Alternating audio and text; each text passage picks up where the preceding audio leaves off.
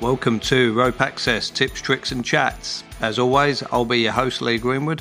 I'd like to say welcome to this episode. This week we're going to have a quick look at 5 things you should check as a supervisor when you're running a rope access crew. As always, subscribe if you haven't. Check us out on Facebook, Rope Access Tips, Tricks and Chats. Check out the website, ratac.net. And if you could, share the podcast with some of your friends. That would be amazing. So let's crack straight on into it. Number 1, you might be working with a new crew, so checking people's logbooks, finding out what work they've done, the type of thing that they've done. Have they done the type of work you're going to be doing previously? So make sure that you've got an idea of what they've done. Have they worked in the type of environment that you're working in? They may have worked offshore.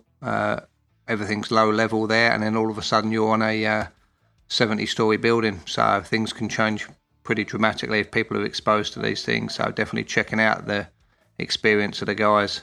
Obviously, if it's in their logbook, it's most probably signed off by somebody as well. So it should be a true indication rather than them just telling you, oh yeah, I've done this before. The next one, check the paperwork for the job. Make sure you're doing the actual thing it says on the paperwork. I do know people that have removed the wrong sign off the wrong side of a building because they haven't checked the paperwork correctly. They've cracked on, they've been told they're removing a sign, and they've taken the wrong one down, painted the wrong part of the building, things like that. So make sure you are checking the paperwork, you are doing exactly what the job is that you need to get done. Next one here, checking the weather. What's the weather going to be doing today? Is it going to be hot, cold, windy? Snowing? What's it going to be doing? Are you going to be working on the lee side of the building? Is that an option for you? Are you going to have to call the job off? Obviously, as a supervisor, you need to make these calls, whether the job's going to happen or not. Obviously, there's decent websites out there now. Some people are wearing watches with barometers on them, and if there's a pressure drop, they get an alarm that goes off. All of that type of stuff. So make sure you're checking out the weather. Is it going to be the right temperature for painting or whatever task is that you're doing? Next one's pretty important. I know people that have been caught out by this one. Check the work that the team have done. Obviously, if there's a callback, the boss of the company is going to be on you as a supervisor. Have they done the work to the standard that you think's adequate? Or have they got a lower expectation of what's required on the job? So yeah, definitely check out the quality of the work. You're the one who's going to get it in the neck if it's not up to standard.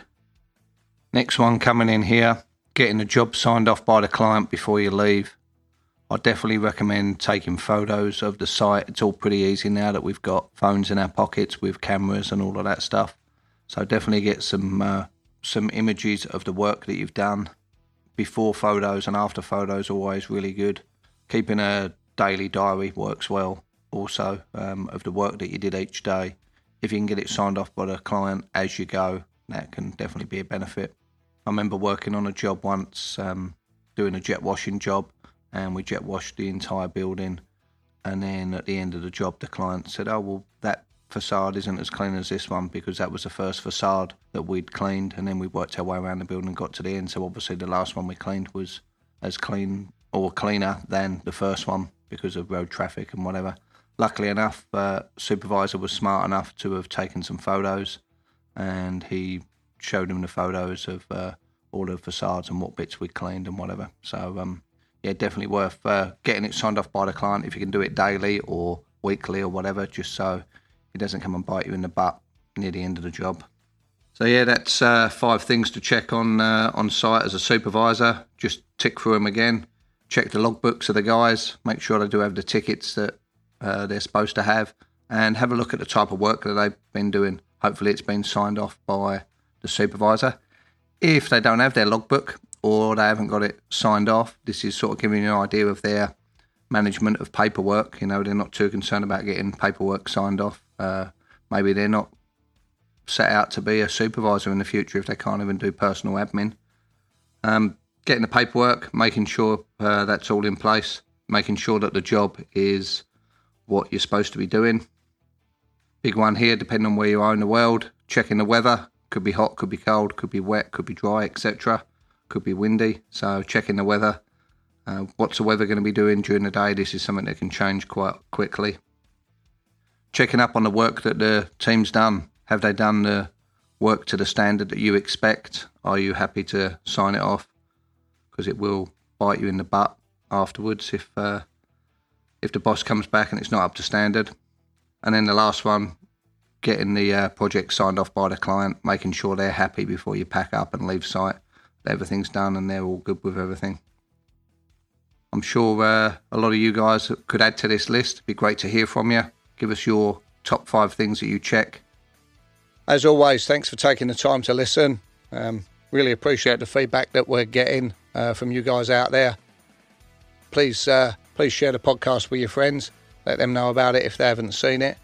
And always happy to have a chat if anybody's got any information they want to share with us. But anyway, for now, stay safe. I'll see you soon. Cheers.